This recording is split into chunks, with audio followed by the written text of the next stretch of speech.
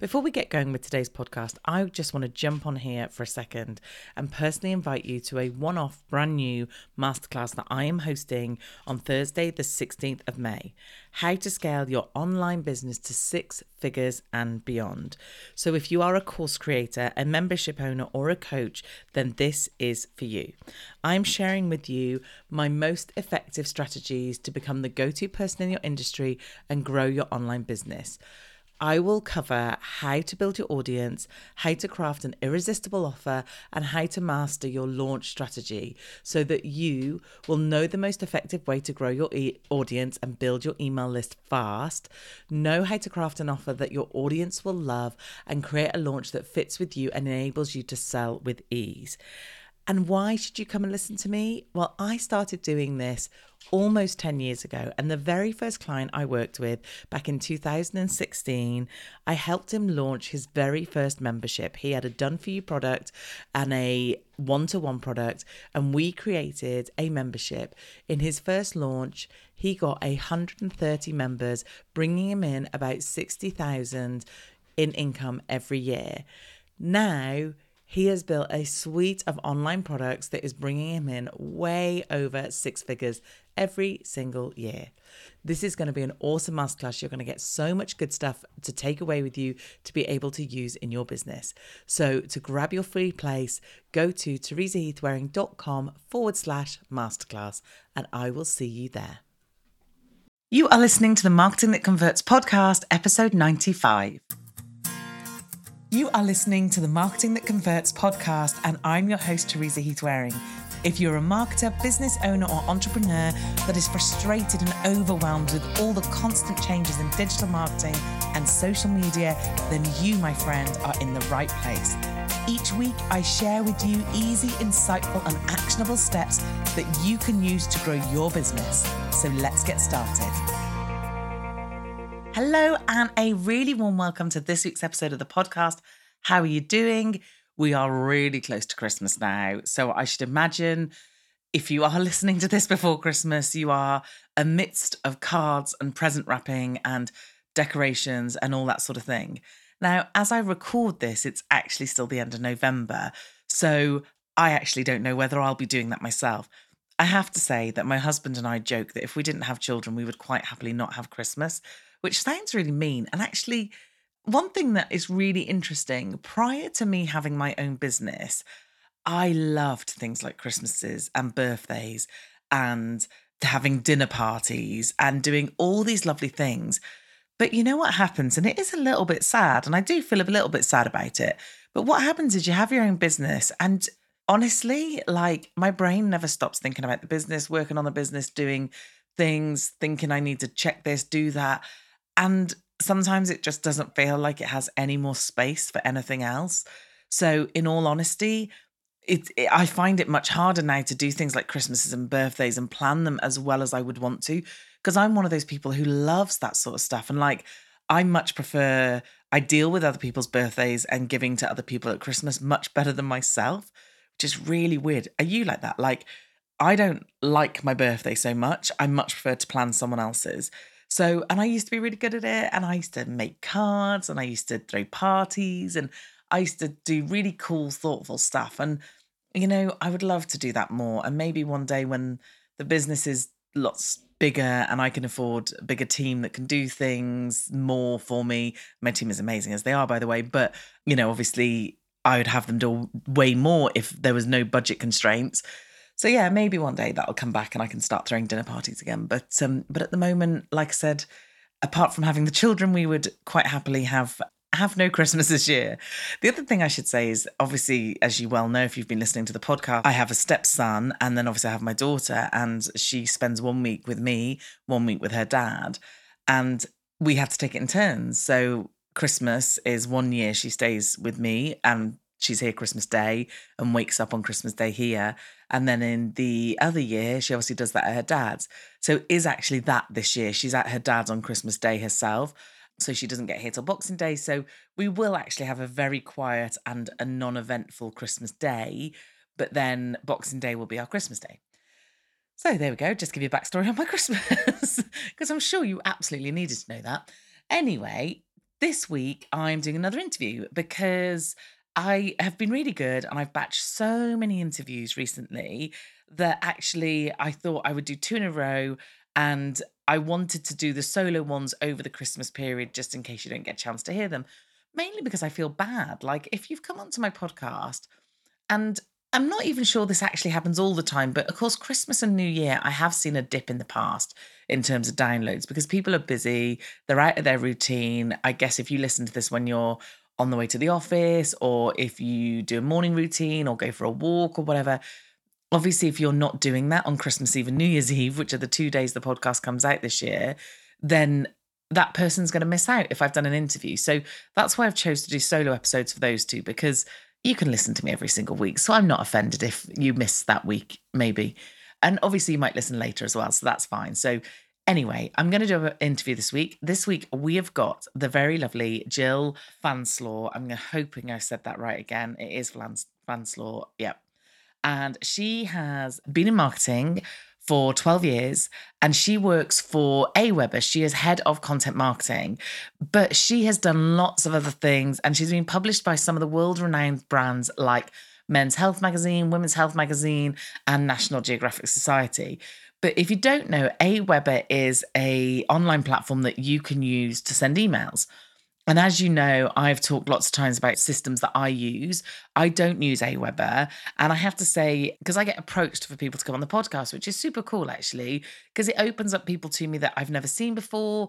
I might not know. I might not have thought they would want to come on. And it just kind of gives me a bit of variety. And I'm really strict. I've had lots of requests for people to come on that don't fit with my audience, don't fit with you guys listening. And I really hope that the people I do bring on do fit with you. And therefore, it's interesting and it helps you. So when I was approached about Jill, she wanted to talk about email marketing and what she can do on them and advice around coming up with ideas for sending out emails and that sort of thing. I was like, perfect. However, I don't use Aweber. So I was really keen to make sure that when we do this episode, it was really focused on the content, not necessarily platform. And she was great. She was absolutely brilliant, perfect. Obviously, Aweber is used by lots and lots of people. It's a very, very good platform. It just is one that I haven't used. So I will link up to not only Jill in the show notes, as always, I put all their links in there, but I will also link up to Aweber so that you can have a look at that if that's something that you think you might be interested in. So like I said, this episode is all about email. It's about how you should collect email, why you should collect email, why you should send emails, and then what should you be sending them? And that for me is the question I get asked a lot, because it's all well and good you perhaps saving emails and collecting emails, but if you don't actually email them, they're not going to be very warm when you do get round to emailing them. And normally people only then email when they're trying to sell something or they need something. So it's all about how can you email them ongoing and going forward, and what should you put in those emails. So we talk about that. We talk about onboarding as well, in terms of when you do get someone onto your email list, how do you onboard them? What do you do? What kind of emails do you send them so that they get a feel who you are, and then you get to kind of have a conversation with them. And then some tips around writing your email, how you write it when you're writing it for one person. So I really enjoyed talking about this, really enjoyed sharing my experiences with email as well. So hopefully this should be a really, really useful one for you. And if you are looking to build your email list and you haven't yet started, please do so. Quick side point there. But you can get a free download that is 5 ways to build your email list that lots of people forget about. Some simple, easy things that you can do. So you can head over to teresaheathwareing.com/list building and you'll be able to get that there. And there's a download and, like I said, some 5 ideas there. Anyway, I will shut up talking and I will let you carry on, listen to today's interview with the lovely Jill. Here we go. Okay, it gives me so much pleasure today to welcome the very lovely Jill Fanslaw to the podcast. Jill, welcome. Thanks so much, Teresa. I'm super excited to be here. Oh, do you know what? I'm really excited to be here because I'm really excited to be here. I'm always here. I mean, I'm really excited for you to be here. Oh, it's been a long week and it's only Wednesday, so we're in trouble. This is a great way to kick this off. I love it. Always. It's like, and you know what happens? This is now going off curveball. I hardly ever edit these things out. So my audience is more than accustomed to hearing me go wrong and fixing it all live in the podcast. So I'm sure they won't mind. Authentic. Yeah, it's very authentic. If we anything, do not practice. Yeah, if anything, I am authentic. So, no, but I am super excited to have you here because we're talking about something that I really love to talk about and is a little bit old school in marketing sense, but we're talking about emails. And it's actually a question that I get all the time in my academy about how do we get better open rates? How do we structure an email? What do I say to them every week? How often should I email them? How often should I, do all these things? So there's so many great questions that we're going to address. And you guys are, and you are really the expert on this. So I'm really, really excited. But Jill, just so my audience can have an understanding, can you just briefly tell them who you are and how you got to do what you're doing today?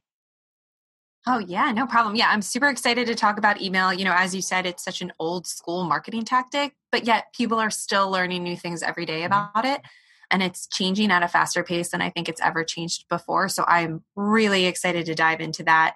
But yeah, just some background on me. So I got started in print journalism. And I got started right around the time that newspapers were declared dead. They were seeing perfect timing. It was great. Yeah, I was like, great. I'm glad I spent all this money on my education and coming out to, a horrible job field. I think there was like a 20+% drop in newspaper ad revenue the year that I graduated. Nothing to do with you, obviously. Nothing to do with me. But yeah, so I was really lucky and actually got a job at the National Geographic Society, was still able to go into journalism, which I think has given me a really great background in how to create content for people and do so in a really service-filled way, giving people actionable tips, expert advice, statistics, research, data, and implementing that into marketing material. So I started out at National Geographic, quickly saw the writing on the wall that magazines and newspapers weren't going anywhere anytime soon. And I pivoted and went to digital marketing, digital journalism, got my degree at Knight for that in grad school, and then hopped over to Men's Health magazine, started out as a senior editor. And one day my boss said to me, he's my mentor as well, he goes, what is it that you want to do at Men's Health? Like, what's your dream job? And I was like, fitness editor. And he looks at me, he's like, okay. And I'm like, I know, it's impossible. I'm a female. This is Men's Health. I can't be the fitness editor. And he goes, I don't care if you're purple, green, male or female. If you are the best person for the job, you get the job. I got the job. The next thing I know, I'm fitness editor. And then I moved up to director of the website, which was really cool because, at that point I was doing journalism, but you're doing marketing hand in hand. You can't run a digital website and not be doing both. So, we were slicing and dicing content and putting it up on social media, putting it on the website, YouTube, we were everywhere. But at the same time, we were also selling products and services. Every piece of content that we created was high quality, education-based, service-filled, but also was pushing a product or a service to someone that we thought they could get value out of. So that was a really cool mix at that point of digital marketing, journalism. And then I was up for a new challenge and hopped over to the SaaS tech industry. And here I am at AWeber, which is a SaaS email marketing platform. It's been around for 20 years. Our founder, Tom Coulter, actually created the email autoresponder in 1998. Nice. So we're like we're like the OG godfather of the email marketing business. So yeah, here I am. I am head of content marketing, but I do a ton of demand gen strategy as well. So driving acquisition, paid advertising, SEO, webinars, all of that fun stuff. So amazing. I love hearing the stories, how people got to where they were and the skill sets that people gain in order to direct them into certain ways. And actually, it must have been really nice to come from a journalism background, because I've always said a really long time I've worked in marketing for 15 years, and people got marketing and PR confused. And I always used to say to people that sort of came to me and went, "Can you do PR?" I'd be like, it's a really specific thing, and you write in a very specific way, and I can't write like that, or that's not a way I've been taught to write, or a way that I do write. So for you to come from that direction, where actually the storytelling, the getting to the punchline, the key messages, the kind of thing that's going to draw someone in, is such a good skill in order to then go forward and use that from a marketing point of view. It's kind of fascinating, really. And then also the content creation, and then luckily doing the sales bit, because as I sat there listening to what you were saying, I was thinking, I wonder what it's like to create content and not have to want to get a sale at the end of it. And obviously, you know, you had that element, which was great, because then it gave you all of those skills, really, didn't it? So that's awesome. So obviously what we want to talk about today is how we go about these emails. Now, we joke that it's old school, and lots of people think that because social media is here, that we no longer have to do that sort of thing. However, one thing that I teach, and one thing that I talk about all the time, is that we don't own our social media. We're marketing on borrowed ground. Therefore, if something was to happen to our platform, if Twitter decided tomorrow they were done, or someone, in fact, I have a horrible but very powerful story of someone that I know personally, so I know it's very true, who had a huge Instagram following, like hundreds of thousands, and she built her whole business using Instagram. And she'd done a bit of an email list, but it wasn't her priority because she was getting so much traffic and so much stuff direct from Instagram, built an online business, selling an online course. And basically someone hacked into her Instagram, wiped it, and it went literally overnight. Like all these followers, isn't it? And she said the followers were bad enough. Like that was awful enough. However, for her, the thing that really upset her, because she was doing a business where she taught people how to be creative with kids and their children. And it was all about, you know, doing these amazing creative activities. So for her, the content that she had produced and had only on Instagram, and it went, literally, she lost everything. And of course, she got in touch with Instagram. And not that they don't care, I would never say that publicly, but they're a big company. They deal with big accounts. And obviously hers, even though it's big to maybe the rest of us listening, to them, you know, she's not Kylie Jenner. So I think if Kylie Jenner had something happen, they might help her out. But unfortunately, they didn't help her out. And that was it. Like, you know, start from scratch again. So for me, email is so, so important. But of course, one thing I you know, one of the reasons I wanted you on, and one of the things I want to talk to you about how we should look at writing our emails, is the fact that the open rates are still pretty low. And how do we really make the most of that? How do we really, and I feel like I'm just throwing every question at you all in one go. And I'm just like, right, you go and I'll tell you when to stop.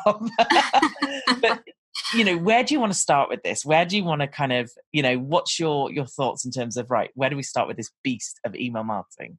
Yeah. So it's interesting that you brought up social media, because, you know, people say that to me all the time. Well, I need to focus on social media. And you know, I will be the first person to say this. Yes, you have to be on social media as a business and as a brand. There's no doubt about that.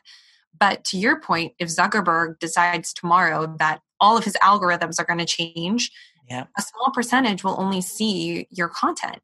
It doesn't matter how engaged that audience is. And if they want to see your content, they can't. You have no control over that. And, you know, that's a pretty awful way to run a business, which is why I think that you have to be smart about how your distribution channels are working together nowadays. So there's a reason email is old school, but still around. You know, it's still $42 for every dollar spent ROI, and 3.9 billion people are projected to use email in the year 2019. And that's only supposed to go up next year as well. So amazing. Yeah, like it's old school, but it works, right? And, you know, there are ways to drive your social media followers to your email newsletters, to your email list, so that if a platform goes belly up tomorrow, or Zuckerberg decides that his algorithm is going to change and 5% of your social media following ends up seeing your posts, you've got another solid channel to communicate with them through. And that's through email. And it's funny that you say, you know, open rates fluctuate or they're lower. I was talking to a woman the other day and she's like, yeah, like back in email's heyday, like back in 2008, 2009, I had a, 40% open rate and now I have an 8% open rate. And I was like, huh. And she's like, I think everything's just going into promotions. And I was like, okay. So I started to dig into her strategy a little bit. And I was like, well, tell me what types of emails you send. And she's an email newsletter for moms. And she sends like the top picks of the week and advice every single week. And I go, oh, how are you segmenting your audience? Like, how are you letting your audience choose what they get from you? She's like, well, I don't. They sign up for my list and then I send them the cool picks of the week. And I go, yeah, but what if I have a baby and you send cool pics that are for adolescents? And then the next week you're sending them for toddlers. And then the next week you send it for adolescents again. That's 3 weeks in a row where I'm not reading your content. Not interested. And now I'm going to unsubscribe, or I'm just going to mark you as spam, or I'm just not going to open. So we started to dig into it and I'm like, I don't think that your problem is necessarily going into the promotional tab. I mean, that might be part of it and I can help you with that. But I was like, I think that you need to start segmenting your list. And you haven't done it since 2008. So this list now, you need to number one, clean it, purge it, get people off of your list that have not engaged with your content in months. That's number one. That's just good list hygiene. Number two, let people choose what content they're getting from you. Ask them on the sign up form, do you have a baby? Do you have a toddler? Do you have a kid within this age range? And then send the emails that you're creating around those age groups to those segments of people. And then also let them self-select on their journey if their baby becomes a toddler. At the bottom of the email say, is this still the right age range for your child? And if they say, no, my child's now a toddler, they can click toddler. And on the back end of an email marketing platform like Aweber, you get tagged toddler. And now all of a sudden they move over to the toddler campaign. So there's really smart ways to be sending content to people that they want, that they need. And it's really not that complicated to do it, which is fantastic. And I think that's the thing about technology now compared to and I remember years and years ago when I first started doing emails I was employed by a company then, and I looked at things like Constant Contact, and I remember it being like, oh my goodness, I've got to do this email. And it felt massive.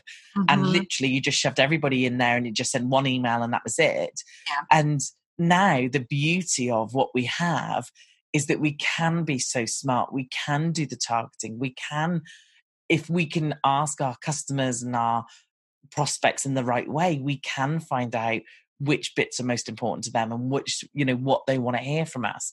And oddly enough, you're talking about this and I'm sat here thinking, so my strategy, and we've talked before the call, but I'll just say again. So I built an email list and I teach on how to build email lists, and I'm very confident about how to get people on your email list, and that's great. So I built this email list from nothing. I started from zero because I had got one side of the business that was an agency, and obviously I got a list for them. But when I wanted to do my own online stuff, they're not the right people. So I hopefully smartly went, well, I can't just move them across because they don't want to do it themselves. That's why they pay us to do it. Yep. So I thought, starting from scratch, built my email list, sat on it, like literally collecting it as if I was collecting stamps. Like, I just love looking at how many people I've got on my list. I'll do nothing with you. Like I would do their onboarding emails and I would give them the thing they'd asked for and then that would be it. So I sent them all an email saying, I've been a fool and I should have been emailing you. And if you don't want to hear from me regularly, then absolutely fine. No problem. Unsubscribe. If you do, you're going to hear from me every Wednesday. Today is a Wednesday. I've written it. I'm having it proofread as we speak, and then it'll be going out at some point today. And I said, I will send you an email every Wednesday and I will give you some value. I will chat to you. I hopefully might make you laugh occasionally. And it will be very authentic from me. I won't get my copywriter to do it. It'll be me that writes it, and it will be something different. Because although I don't mind I receive emails from Randy Porterfield and James Wedmore, and they are their emails that say on the podcast is. And I don't mind that as a receiver. But for me, I just didn't want to do that because I didn't want to feel like I was repeating myself. So basically started sending out these emails, but I don't split the audience at all. And I'm sat here thinking, I was so proud of myself about what I do. And then I thought, oh no, I've just messed that up, haven't I? Because I literally just send the same message to everybody. So, and I think I need to, and I have done an episode on this. Have you heard of a system called Response Suite? Response Suite? I don't think so. Yeah. Okay, so they're a UK-based company and they have a really cool surveying system that basically plugs into whatever system you're using. So I'm confident that you guys will be on there. And basically what happens is you send a survey, and first off, you can change the thank you page based on their answers. Yes. So that was lovely, because you could say to someone, what are you struggling with? Or what's the main thing you need help with right now? And then if they said, I need help with coming up with list building ideas, then you send them to a thank you page that says, here's a free download on list building or whatever. So that's cool. And then it would tag them in. And at the time I did it, I used Infusionsoft. And interestingly enough, they don't do it with Kajabi. So it's a shame I'm not using them at the moment. But it integrated with Infusionsoft when I was with them. Not worked for them. I've never worked for Infusionsoft. I feel like I should have had a glass of wine or something. Maybe I'd be a bit more on form. I don't know what's wrong with me tonight. Maybe a bottle. Yeah. Yeah, maybe will be after this call. So yeah, and what happens is it tags them in Infusionsoft and what other system people are using, and I know there's a load of them that are on that list. So that's really awesome because you can do it. But I did, and some people responded.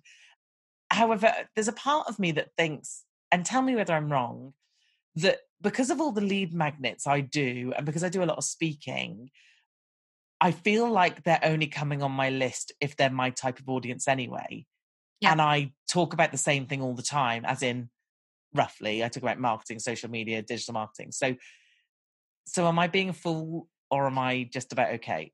No, I think you're being hard on yourself, because I really do think you're doing a good job. You mentioned so much about your strategy that I'm like, yep, +1, +1, +1, like great job. Awesome. So a couple of things that you're doing extremely well that I think are just best practices that everyone should be doing is, one, you said this yourself, you're being super authentic. Your tone, your voice, it speaks to exactly who you are. You know, the way that you're addressing your audience is exactly how you talk in a podcast and how your lead gen sound. It's not a bait and switch. You know, you're not getting them through one channel and then on another channel sounding completely different or stuffy, or, you know, that's fantastic. Second of all, you set a foundation of trust with your audience when you tell them, hey, listen, I haven't been very communicative with you in the past, but I am making it a priority now to email you every Wednesday. And this is what I'm going to send. And, you know, you can opt in to come with me or you can opt out. That's okay. But like, we're going to go on this journey together. And then you stuck to it.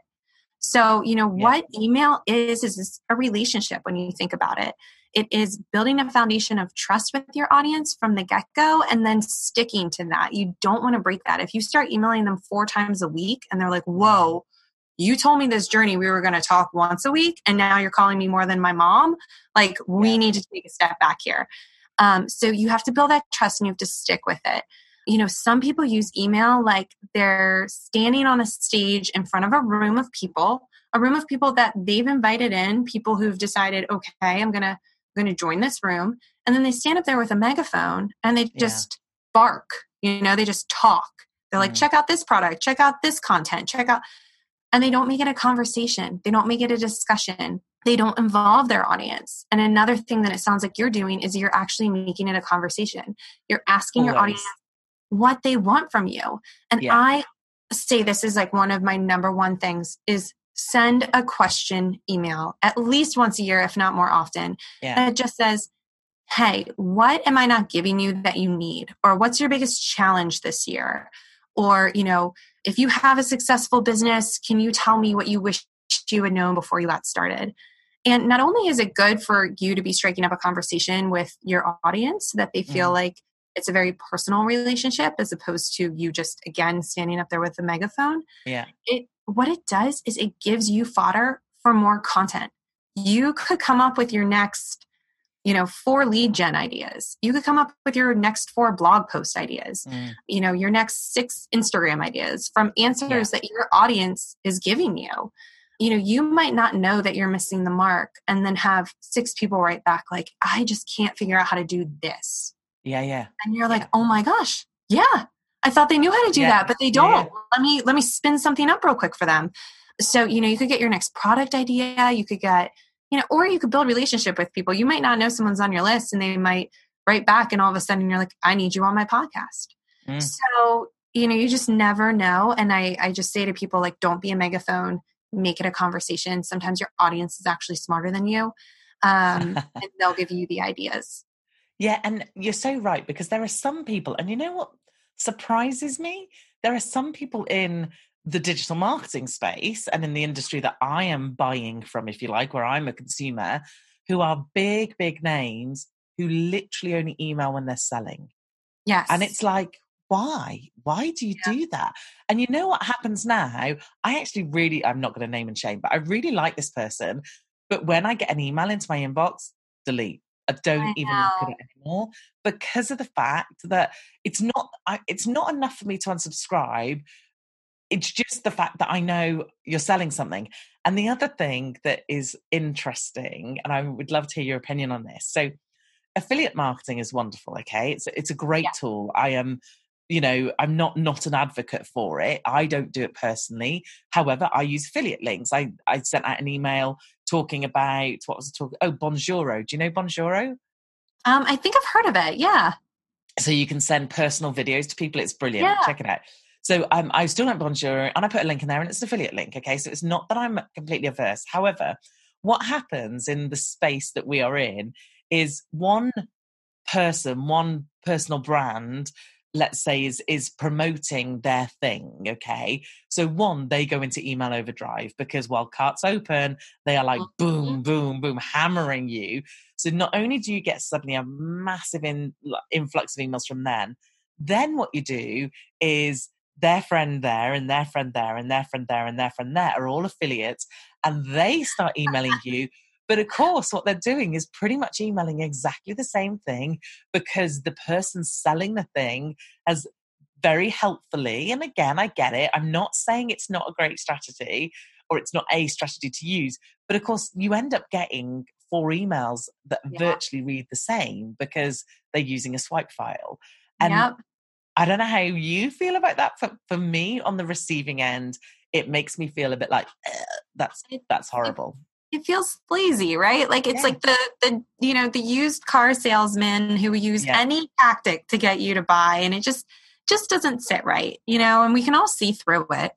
I mean, we're not idiots sitting here on the other side of the inbox like, oh, like that's funny that they all sent the same message. Like, how did that, we're all smart consumers and we see through it. It might work one time.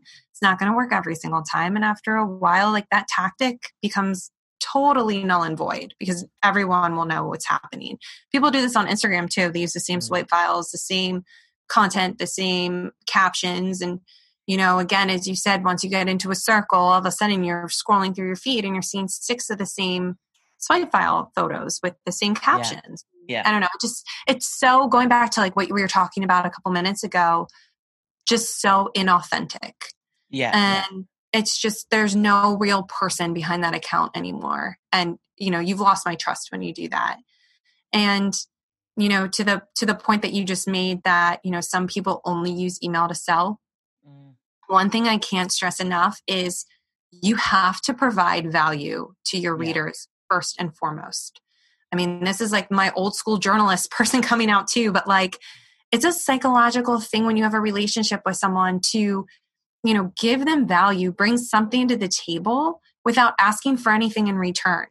And the more value you provide someone, the more likely when you do go and put a solution in front of them, like a product or a service, the more likely they are to be like, you know what, this person helped me with this, this, this, and this along the way. I want to pick up what they're putting down. Like I want to buy their product because I'm not only a fan of them, I not only trust them, but they've been helping me. And I feel like the solution is a help now too. And I'm not saying you need to go and create an entire course or a 100-page ebook. I mean, value can be something as simple as you're a thought leader in your industry and you curate 6 articles that you saw and you write your spin on it, a 300 word, like, here's my thought around this new trend happening. I'm curious what you're thinking of. Here are 6 articles that I read about it. That saves me, if I'm interested in that topic. First of all, now I see you as an authority on the matter. I get your opinion on the matter. And you just save me so much time going to find 6 articles about it so that I can learn more. That is value, right? And it's 300 words you had to write. That's it. So I think anytime you can provide value for people, it's invaluable. So absolutely. I think so. Let's just touch on that a bit more, because obviously I've explained the way I write is very much I sit down and I write it, and I'm totally honest, and I tell my audience that I sometimes sit there on a Wednesday and I'm like, what shall I talk about today? Because it is different content, and I should batch, or not batch as such, but I should plan, and I don't. So for instance, today, the day we're recording this, is National World's Kindness Day or something. Oh, I didn't know that.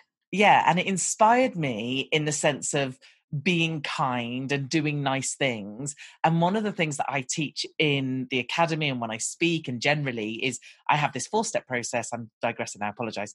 Get seen, get emails, get sales, get fans. Because people forget, once they've actually sold to someone, they're like, great, move on, get another sale. Whereas the fans bit is so important. So I used the thought of being kind, the process that I do in saying, right, here are some tips to give some kindness and some love to your customers. So I wrote literally about 6 or 8 things, like send them a personal card, use Bonjoro, which is why I thought about it, to send them a personal video, send them a gift card to have a coffee on you, give them a VIP thing, or, so all these kind of little things that they could do. So literally I sat there today and thought, what shall I write about? Oh, there you go, I'll do that. So I'm not saying I'm the most ideal way of doing emails, but the one thing I get asked all the time is, what do I say? So if I'm going to commit every single week to write to my audience, and I sell a product or a service, or my industry should be so much easier, or me should be so much easier, because I teach people stuff. So it should be a case of what someone asked me this week, I'll write about that. So one of my academy members, she makes these amazing keepsake teddy bears. So people send her, it's so cute. And we were just talking about the fact that you have children. So they send her their baby's clothes once they've grown out of them, and she turns their favorite baby's clothes into the most beautiful bears. She's stunning. She's amazing. Oh, that is amazing. What do you need? Gift? Yeah. And also she does things like she makes, and it's all handmade. She's so smart. I don't know how she does it. I am not like that at all. She makes like quilts and things, but again, she gets you to send in all the stuff and create something lovely out of it. So she's just started building her email list. She's doing a really good job. She's doubled it. She went from basically not very many to 250 people in a fairly short time, which is amazing. So what does she talk to them about every single week without just going, buy my stuff, buy my stuff, buy my stuff? Yeah, that's tough. One thing that if she's on Instagram, is she on social media? Yeah. So this is one of those, like, I know that you were saying you like to keep email separate as a distribution channel and the content on there. But this is one time where I think that literally she can slice and dice her content. Like she can be like, hey, I don't know if you saw my recent 3 posts, but here are 3 bears that I made. This is sent. Yeah. This one was sent to Nebraska, United States. This was sent to, London. This one was sent to, and, talk a little bit about that. Then it gets people to your social media channel and vice versa. Yeah. She could even say she could start to talk about, some of the memories behind some of the people's clothing. Yeah. Like this was a bear. It's made out of a christening gown, their 1-month outfit, 2-month outfit, 3-month outfit, or whatever. Yeah. Start to tell the stories. Testimonials are always great to send out, and again, she's not directly selling. She's talking about her business, talking about her, what she's doing, but she's not directly being like, buy a bear, some of your stuff. Yeah. I guess for her, sorry, go on. I was just going to say storytelling. I mean, if she can talk about the impact that she's making on people, someone who was so moved by a gift like that, or someone who had their bear for, decades or something like that. Yeah. Telling those stories is really important too. As humans, we crave stories. It helps us connect the dots to things. It brings out emotional responses. So if she can start to weave some of those stories into why she does her business and what it means to people, people will remember that. Yeah, for sure. And I think the other thing that sometimes people are a wee bit fearful of doing, but I think it's a great strategy, is another part of her business is that she makes bibs and teething rings and all love. And of course, they're beautifully done. And like, those tag things, my daughter loved tags. So like, she never had one of them actually. She just used to like go through clothes and be like, oh no. And then she'd get another one, and be like, oh. And then she'd find one and she'd be like, yes, I'm having this on, whatever it was. But so for me, it's like, so your audience who are buying the bibs, and this is where and she has started looking at how she can split them so she knows who's buying the keepsake things, although they do still tend to be parents, but they could be grandparents, they could be other family members. But then the people who are buying the bibs and the teething rings, they definitely have the children. So again, why wouldn't she share a weaning story or a story about natural ways to help teething, or things that her audience would be interested with? And granted, it's not selling her product, but if I was that mum, if I was someone who had bought this product and then an email came through and there was all these other additional kind of things that help me, why wouldn't I want to read that or look at it or click on it and feel like she's a resource to me? Yeah. Or if you're a grandmother and you know that your daughter's baby is going through teething. The mom's been up all night long with the baby for weeks on end. And she gets an email like that from your friend that's like, hey, here are some natural remedies for helping teething. Here's some stories I found. By the way, don't forget, we also have this available here. That's a really soft pitch, but it's the perfect solution, right? Giving them value, giving them a solution. And I think that, to your point, if we kind of shift our mindset around, oh, well, then I have nothing to write about. It's like, think about what your audience is going through. Think about that mom who's up all night with her kids. Think about, if you're a grandparent, what that gift means, passing it down, stuff like that. And I think that you have more content ideas at your fingertips than you would ever assume. Yeah. And I think people often think that they can only talk about the thing that they sell. And what's interesting in a few of my emails is sometimes I will talk about, so I had a classic one, and this is one of the emails I got the most responses from, which is odd, right? But basically I had gone, and if you're on my email list, you'd have read this, I'm sure. But if you're not, I'd gone to Nashville. I was going to Nashville and I was taking a first class flight. Now, I do not pretend for 1 second I paid for that. It was on points. I fly lots. I got it on points because I can assure you I did not pay 20 grand to go on a plane. That's how much it would have cost. You and me are coach through and through. Yeah, honestly, it's like, I don't want to be there. I really do want to be in first, but I can't afford to pay that. You're going to enjoy it if you're up there. Totally. So I was going to Nashville. We were flying first class, my husband and I get to the airport. Cut a really long story short, I went to check in first class feeling very excited. And my Esther, because we have to have an Esther to come into the country, was under the wrong name because I changed my passport and I hadn't thought for 1 second to change my Esther. So I'm stood about 4 hours before my flight, because luckily we went really early because I just wanted to sit and drink champagne for hours on end for free. So we're sat in, they wouldn't let us go through because obviously they won't. If I haven't got a valid Esther, you can't even check in. So she's like, you're just have to apply. It can take up to 72 hours. Oh no. An Esther. Like I was like my free champagne. I know. Like I was looking forward to this event. So I was freaking out. And really quickly I thought, do you know what? With all this personal development stuff I've done since having the business, there's nothing I can do about this. I can't control what might happen. I can control how I deal with it. So anyway, that's what I did. I calmed down. Oh. And in my head, and I didn't admit this in the email, and I haven't admitted this to many people, so this is coming out now. But in my head, I had dreamt and I had walked through being first class so many times that I couldn't imagine not coming true. Do you know what I mean? It was like, no, I'm there. I'm on the plane already. Like I'm experiencing it. So I've got the blanket on my lap. My feet are up. Exactly. Yeah. And I had like played that over in my head so many times that I think I'd kind of thought it's going to happen. Anyway, long story short, the Esther came through within about an hour, which was unbelievable. The woman even was like, you do not know how lucky you are. So anyway, when I was going to write my email when I got through there. And of course, the thing I was going to write about then did not seem relevant. So I wrote about this. And really, the only moral of the story was I couldn't control what happened, but I could control how I reacted. And that was it. So the entire thing was just a story about me potentially not getting on first. And this is what happened. And it was weird because, yeah, that's nothing to do with me or really what I do. But by this point, I'd written quite a few emails. People were getting to know me. They were getting to know what I was like, and the response was immense. Like people were like, oh my God, this time this happened to me and I nearly did this. Yes. And because they could relate to what I was saying. And I think I'd written it so honestly from my heart, like, oh my God, man, I nearly missed my first. Like, they could almost hear the tears in the email and then the relief at the end.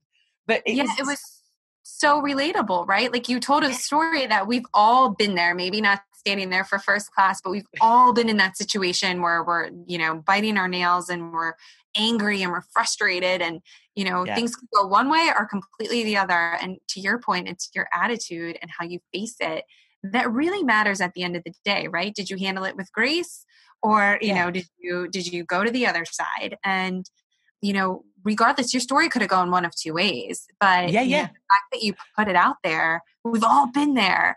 And I see this all the time when it comes to email. Like I always say, send a story email, whether it's your own story about, some trials and tribulations that you've gone through, no matter how small, no matter how big, like it'll resonate with a part of your audience and it will just make you seem more human to them. Yeah. And I love that you turned a situation in an airport into an email because that's what the experts do. They use anecdotes all day long and send it out. And, sometimes it ties to a product. Other times it doesn't. It's just a touch point with their audience to be like, I'm a real person. Here's a lesson I learned. And let's all learn from it together and tell me times that you've been stuck in this as well. Again, it's a conversation, right? It feels like I'm sitting next to you on the plane with a glass of champagne, instead of you being this person I've never met before on the other side of my inbox, So and that's genuinely they seemed like, they were like, oh, I'm so relieved for you. That's so much. And I was really honest, like I said, I've told people all along, I got it on points. I didn't pay for it, and how excited I was because I'd never been first class on a plane and,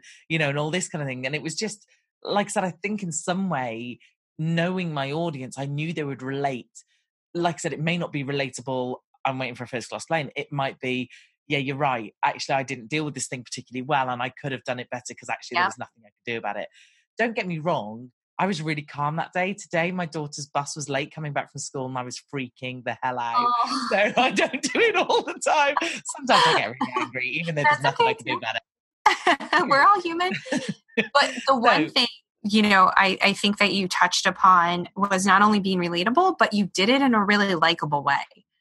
You used your own voice, you used your own anecdote, it sounded like it was coming from you. I always say you might have a list of, say you have a list of 4,000 people. Yeah. Write to one person. Yeah. Write to Chelsea, who's sitting on the train after a long day at work. She just wants to get home. She opens up your email. Write to her. Don't write to 4,000 faceless people. Write to one person and write to them like they're your best friend and you just want to help them or, you just want to talk to them or you want to tell them a funny story.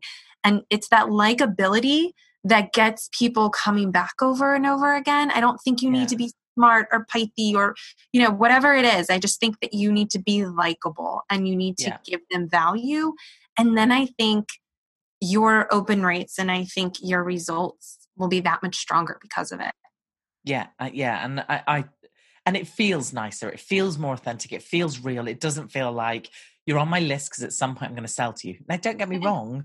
Obviously, we are all in business and we do have things to sell, but I have a cart open scenario. I don't close the cart.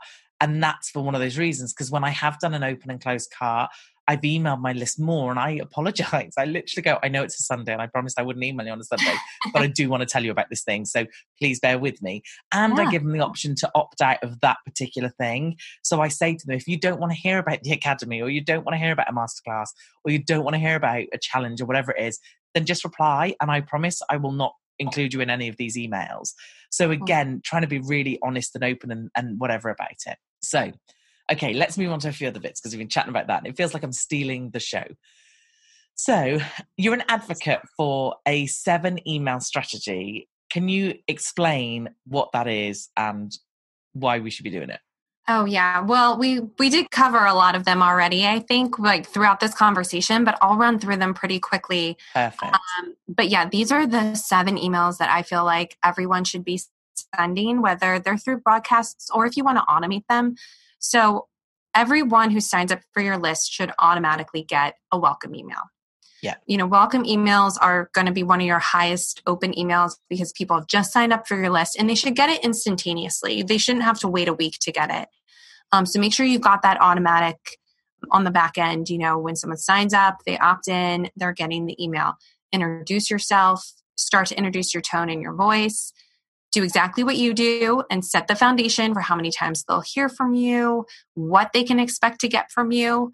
And then also, if you have a lead magnet, like you said, hey, sign up for my email list and you'll get this checklist. Yeah.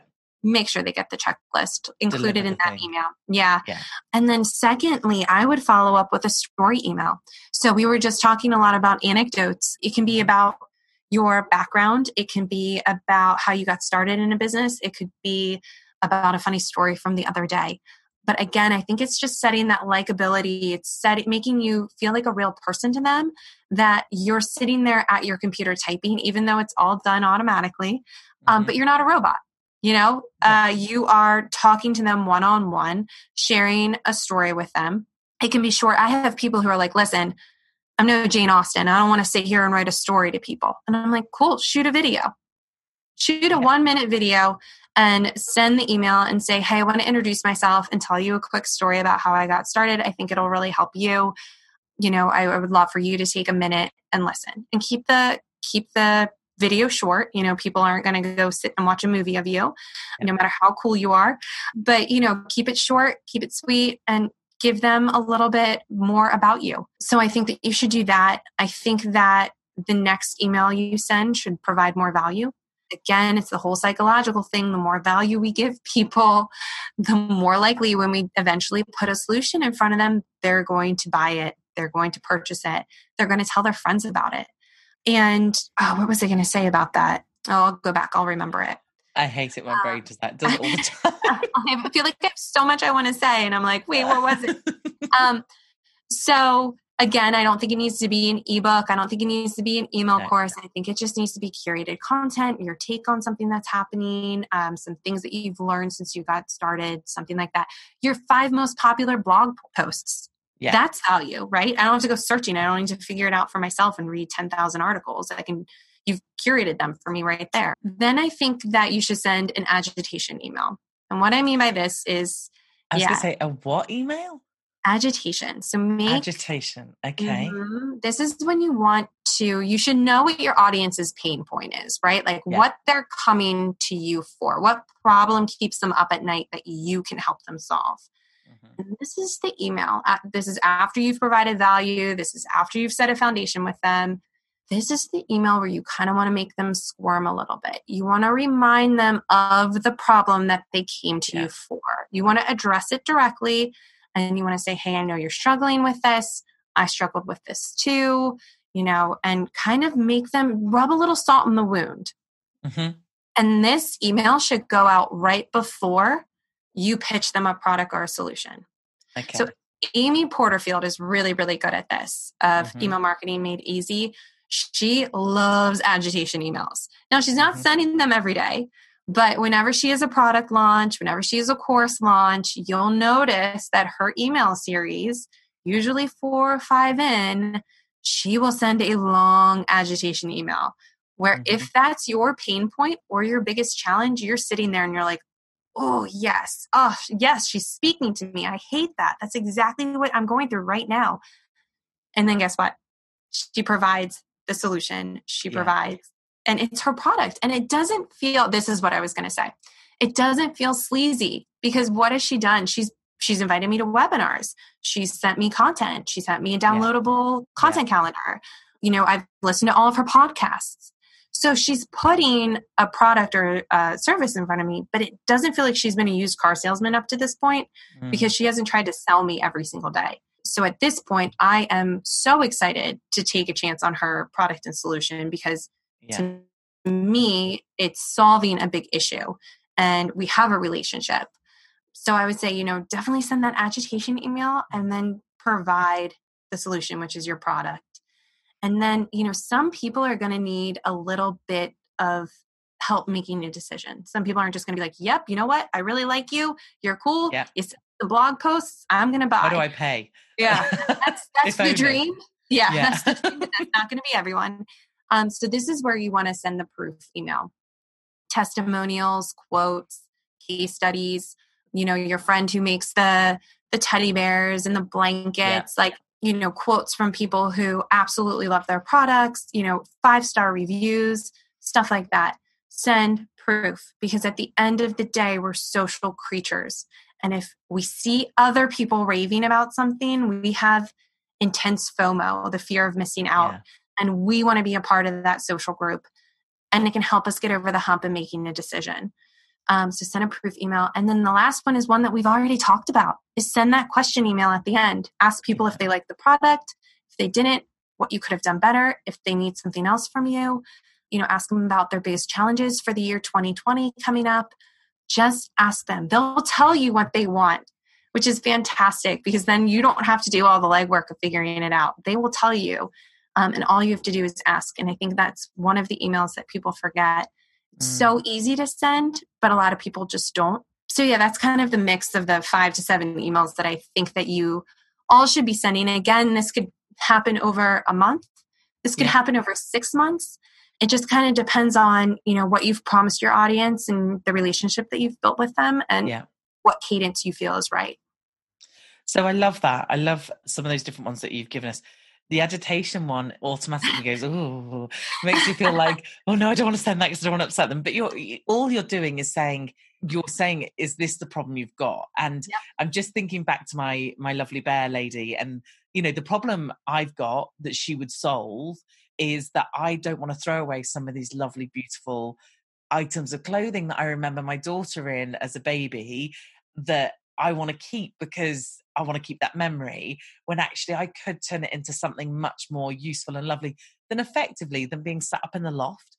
And ultimately what's going to happen is she's going to grow up. She tells me she's not having children. She asked me once, does it hurt? And I was like, does it hurt? Are you kidding me? It's like your insides have been ripped out. I'm too honest to parent. So she's telling me now she's not having children, but she might adopt. Okay. Oh, okay. So, she's 9, right? She's 9 years old. She's 9. I think she's got a bit of time to change her mind. Making these life decisions now. I get it. Exactly. I mean, she could pretty much. She's told me their names. She's told me what type of children she's adopting, where from. What ethnicity of children she's adopting. She's got it all sussed. Honestly, she's a go-getter like her mom. She's planning and, focused. This is it. So, but of course, what's going to happen is I'm going to go, oh, look at all these things you used to wear. And of course, she's probably going to go, no thanks, mum. Because obviously by then, well, they're probably going to be moth-eaten for starters, if that's really a thing. But anyway, so, for me, that's my pain point. Do I want a whole bin bag full or suitcase full of clothes, or do I want something that's beautiful, that I can give her, that she can then, that genuinely she can pass on or then have for a long time? So the pain point, I think sometimes when we think about pain points, we feel like we're going to go, oh, you think you're a failure? Oh, you failed, haven't you? And as if we're like making them feel terrible about themselves. And it's like, it doesn't have to be like that. It's like, that this is the issue that you've got. It may not be horrendous or awful. It's just, but it is an issue. So, and I fix that issue, which is great. Yeah, for me, it's I don't know theirs. Yeah. I mean, there's several avenues she could go there. She could pick out like 3 or 4 different pain points and be like, does this sound like you? Does this sound like you? Or does this sound like you? Like, I'm the type of person who I don't like to hoard anything. So almost to a fault, I give away all my kids' stuff the second that they grow out of it. And I'm like, see ya, baby stuff out the door. I love it. I was just telling Teresa when we got on, my husband and I, surprise, just found out we're having a third. And now I have absolutely nothing. Brilliant. Because you've been like, get rid of that, she's out of that, they're out of that, gone. We don't even have a high chair. We got nothing. Oh, no. You might start from scratch again. Right. But instead, it would be really nice to be able to say to my daughter and my son one day, hey, mommy got rid of everything of yours. But because I didn't care. I'm joking. I didn't want my house cluttered. That's how much it meant to me.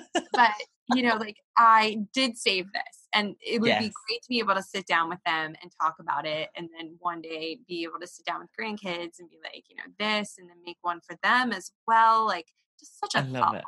Yeah. That's so funny, because I was just assuming that, the people with the pain point, and this is why this is so good. And this is why you should talk to your audience, because I'm sat here seeing my pain point. I've kept these clothes. I don't really know what I'm doing with them. And you're sat there with a completely different one in the sense of you don't want that clutter in your house, which I totally get, by the way. And therefore something that you could keep, that you're not, you can, before you throw everything out, you can go, right, well, I'll keep that one, and I'll send them off to be made into a bear rather than keep those clothes. So and then I can get rid of everything else. I love that. I love that. That's brilliant. Okay, so a couple of questions I've got written down here. Yeah. That I'm going to throw at you, and interested to see your answers, because then it might change the way I answer these questions in future. All right. I always love doing this, because it's this is what I normally say. Is this correct? So length of email. Okay. And I wanted to bring that up because you brought up Amy Porterfield, and she is the queen of long emails. And I have to say, I never intended on sending such long emails as I do, but for some reason, I can't keep them. They're not as long as Amy's, but they are longer than I would like. Is there a theory, or is it just whatever's comfortable with you? Yeah, so that's a really great question. We actually get that question all the time. So I think there's a couple answers to it. We actually did a big research project last year where we looked at 100 email marketing influencers in the space, people who just can't be beat when it comes to email marketing. And we looked at 1,000 emails across the board from all of them. And we found out the averages of what they're doing. What are they all really, really good at? And what we ultimately found is when it came to email length, on average, they were all sending around 430 words, which takes about 3 minutes to read.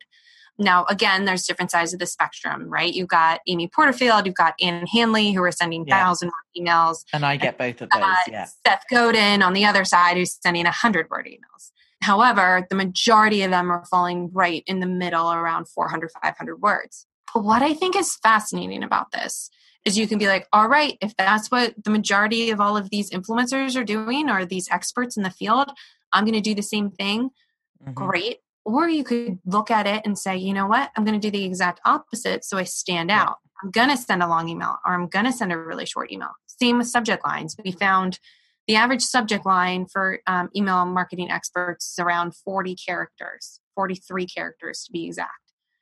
But if you really want to stand out in the inbox, then send one that's super, super short, or send one that's super, super long, right? If everyone else is going around 45 characters, 43 characters, do something different. So you can kind of look at this data a couple different ways. The advice that I always give everyone who asks me this question is test. Test a really long email versus a really short email, and see which one you get more engagement on. Which one is driving whatever the objective is of your email. If it's to get someone to a web page, if it's to get someone to download something, if it's to get someone to answer a survey, which email got the best engagement? And at the end of the day, that's what matters, because that's how your audience is reacting. Doesn't matter what Amy Porterfield's doing. It doesn't matter what Jenna Kutcher's doing. At the end of the day, what is your audience doing? And, A/B split testing is easier than ever. And platforms like Aweber, you can, set up 2 versions and send it to 10% of your audience, each of them. And then whichever one wins sends it to the remaining 80%. And you can do that with call to action buttons and images and length of email, subject lines, all of those different factors. So I would say definitely test, but it's nice to kind of know the average, because then it gives you a starting place. That's good. Right? No, that's really good. And the character thing especially that's interesting for the subject title, Because again, technically, you only see so much of it anyway. So Yeah. I suppose that's obviously a consideration anyway. Yep. And that's Okay. a really good point too, is mobile. A lot of people, we create these emails on our desktop, right? Yeah. And we don't think about the mobile version. And I read a stat the other day. It's like 66% of people are reading emails on their mobile phones. So you should actually be optimizing your emails for mobile first, desktop second. So yeah, I think you should make sure that your subject line doesn't get cut off at a weird point in mobile, how our image is rendering. I also like to say too, and people think I'm crazy, but keep paragraphs. Like if you're sending a longer email, keep paragraphs to 2 sentences max. Yeah. And the reason I say two, it feels so weird when you're writing it because you're like, well, this is weird that I'm breaking up this. There's a break. Yeah. But on mobile, it looks so much better. It's so much scannable. It's more scannable. It's easier to read. It's easier to consume. I'm not scrolling. I mean, first world problems, right? Like scrolling all day through an email, but it can make a difference. It really does. And if you want people to consume the content that you're writing, make it as digestible as possible. And the best way to do that is to cut up your long paragraphs into 2 sentence, 3 sentence max. But again, it feels really weird as a writer to do that. Yeah, sure. To take a paragraph that should all be together and then just start chopping it up. But it does. It projects itself so much better on mobile if you do that. Perfect. Okay, next question. HTML versus text only. Now, let me tell you what I tell people, and then you tell me whether I'm right or wrong. So, I do text only. The reason I do text only is, one, it looks more authentic, because if I was emailing you directly, or you're one of my team, or you're a client or whatever, then obviously I'm not doing HTML emails to my team to ask them to do something. So, one, it looks very authentic. Two, I believe, and this is where I say it really tentatively in case I've been saying the wrong thing, that it does have an effect on the deliverable rate, because a HTML email is spotted a mile off, whereas text only might not be. Is that right still or not? No, that's incorrect. That's actually a huge myth in the industry. We recently, because we got this question all the time. You're not the only person that thought that. In fact, internally, we were like, wait, you've got email experts out there, people who are running email marketing platforms being like, the data shows HTML gets stuck in spam and plain text does not. Now, just to verify, plain text means that you are not hyperlinking text. You are not including images. You are not bolding content. You are not italicizing content. Oh, okay. Well, that's an eye-opener for me, because I just assumed, because I was typing in an email and not... So when I think of a HTML email, I think someone like a big, Amazon, for instance, who've got a header and they've got image and they've got a chunks of section, that it's a very designed email. Sure. So but I do bold and I italic and I... Then you're sending HTML as well, because that takes HTML code to do that. You're right. Of course it does. So we were like, wait, where's all this data that, these email marketing platforms are saying, like, we don't provide HTML email templates because, plain text is better. And we started looking and we're like, there is no data that proves that this isn't true. So we went to an anti-spam expert. She basically helps businesses avoid the spam folder, and she's been doing it for decades. And we said, okay, here you go. Plain text versus HTML. Is there a difference in deliverability? And she said, absolutely not. There is no difference. All that matters is the links that you have inside your email. So if you have blacklisted links inside your email, or if you're, putting an image inside your email that is then linked out to a site with a bad domain, you will be faulted and you will end up in the spam folder. And there's more opportunity for that when you're sending in HTML. But that's because, I think the myth comes from a lot of spammers would do that, right? They would put those blacklisted sites behind images and behind, they would link. And they wanted to get you to sites that did not have good domain reputations. So then they were getting bucketed into spam. But as long as you're sending really good emails and whatever links you're sending, you're putting in your emails, you're fine.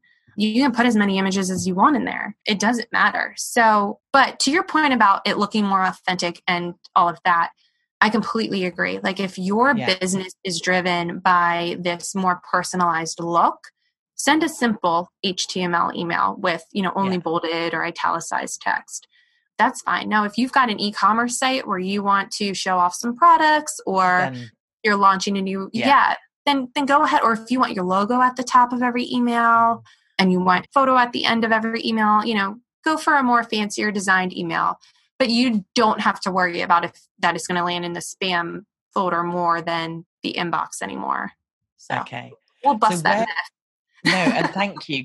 And do you know what? This is why I love doing this, why I love speaking to experts, because obviously in my world, doing marketing for a really long time, and I learn constantly, and I'm constantly learning about every different or as many different things as I can. And you pick up these things and then you say them for a long time. And then suddenly when you get on a call like this, you go, is that still correct? Am I still saying the right thing? Because you haven't necessarily had time to go and double check these things. So I love that. The one question I've got though, which I think my audience will have when they listen to this, is how would they know if it was a blacklisted site? I mean, is it as obvious as going, is it a normal website, or is there somewhere they can check? Yeah, that's a really good question. And we actually wrote a post about this because, again, we were just so confused by so many people were having questions about this. And we came up with, it was one of the things that we asked Laura Atkins, the expert that we interviewed. And she said you can use tools like Cisco's Talos to check.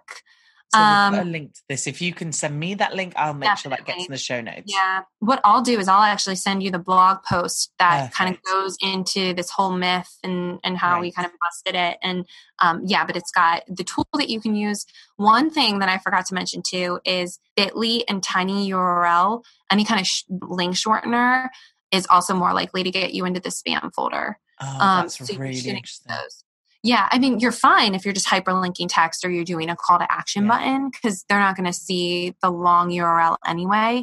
But if you're using pure plain text emails where you can't use a call to action button or you can't hyperlink text, because again, that takes HTML to code, you would have to include the long link. So people might think, oh, well, I don't want to include this long link. I'll use a Bitly link or a link shortener. And you just shouldn't do that. So that's great advice. Really, really good advice. Fabulous. Jill, I appreciate your time greatly. I am very aware that we've been chatting because we had quite a chat before we got on, which always happens. This has been so fun. Honestly, I love it. I love it. Thank you so much for your time. I will obviously link up to everything in the show notes. We'll definitely put that blog post in because that's a really, really good one. And thank you so, so much for your advice. I really appreciate you coming on. Yeah, this was great. Thank you so much, Teresa. No worries. So wasn't that cool? I really enjoyed that. Lots of good ideas, lots of good advice, some nice tips and strategies that you can use when sending out your emails. And also, I love it when I learn something. Like, what's really interesting about this and any industry, I guess, is you only know what you know. Now, obviously, my job is to know a lot. And I do think I know a lot when it comes to marketing, digital marketing, social media. However, things change all the time.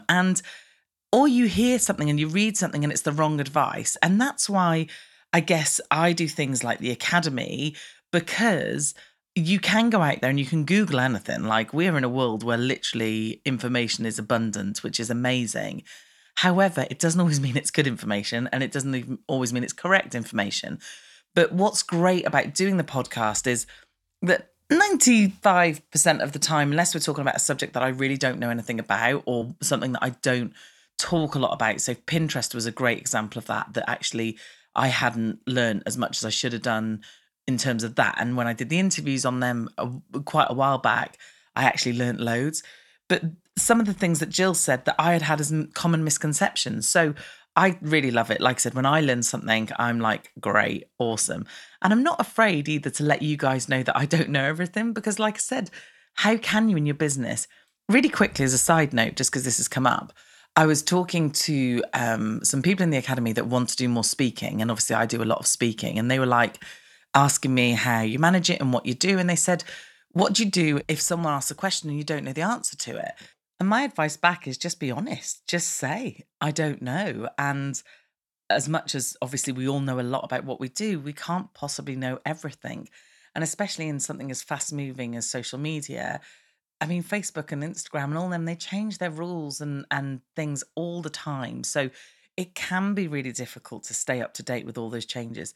Actually, one thing that has helped me has been the Academy, because part of that on Facebook Live that I do every month, I give them all the updates. So it makes me go and research what's happened that month, which is really helpful. But yeah, don't be afraid of sitting there thinking, what if I don't know anything?